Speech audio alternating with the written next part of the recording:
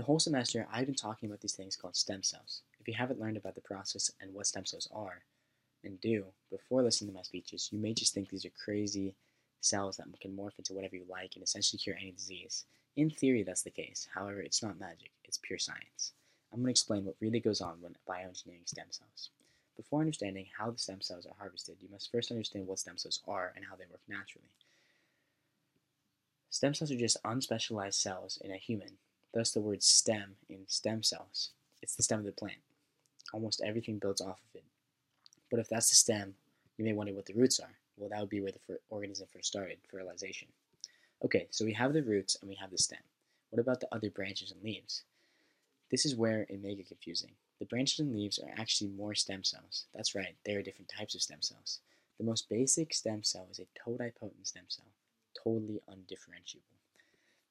This is one of the first cells that humans are made of. They can eventually turn into any cell in the human body going down the line. One of these totipotent stem cells you may have heard is a zygote. From here, the totipotent stem cells create pluripotent. These create almost any cell but split from the main branch, so you no longer can go down this line of branches. Let's say they become blood or neuro stem cells, but they can no longer become skin or skeletal cells because they split up. These pluripotent cells are the ones that most bioengineers are harvesting. After that, they split into multipotent, which is when they decide what they want to be exactly. In our case, they choose blood or neural stem cells, and they choose blood. I'll come back to the word choose later.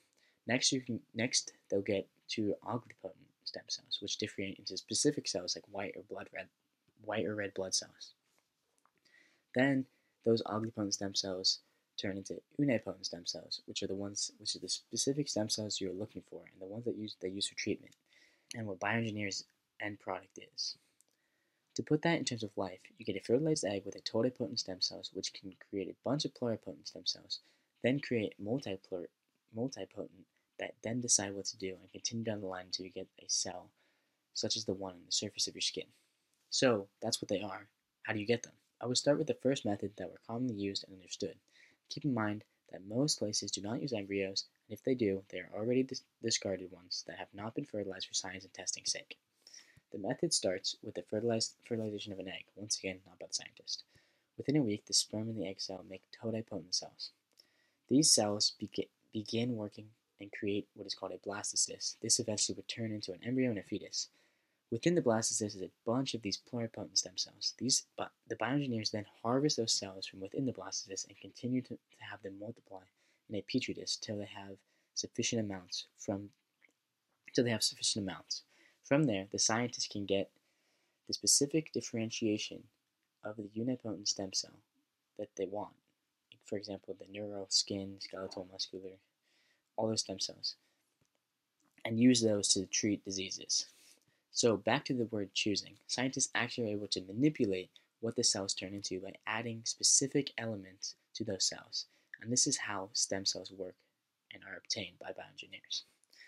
Recently, however, some bioengineers have tried to totally avert from using embryos. What they are doing is taking umbilical cord blood and getting stem cells from that, or taking adult stem cells from adult skin cells or blood cells.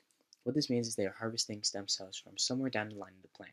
This is effective, however, you do not get the same amount of options as you do when taking these stem cells from the embryos. Scientists have come up with ways of going backwards, however, on the cells. They revert or reprogram them from to make them go to a previous subsection of stem cells, so on a unipotent to a agripotent. Research is constantly being done on stem cells. New techniques and breakthroughs happen all the time. I hope this gave a little more explanation and context for the next time you hear someone talk about stem cells.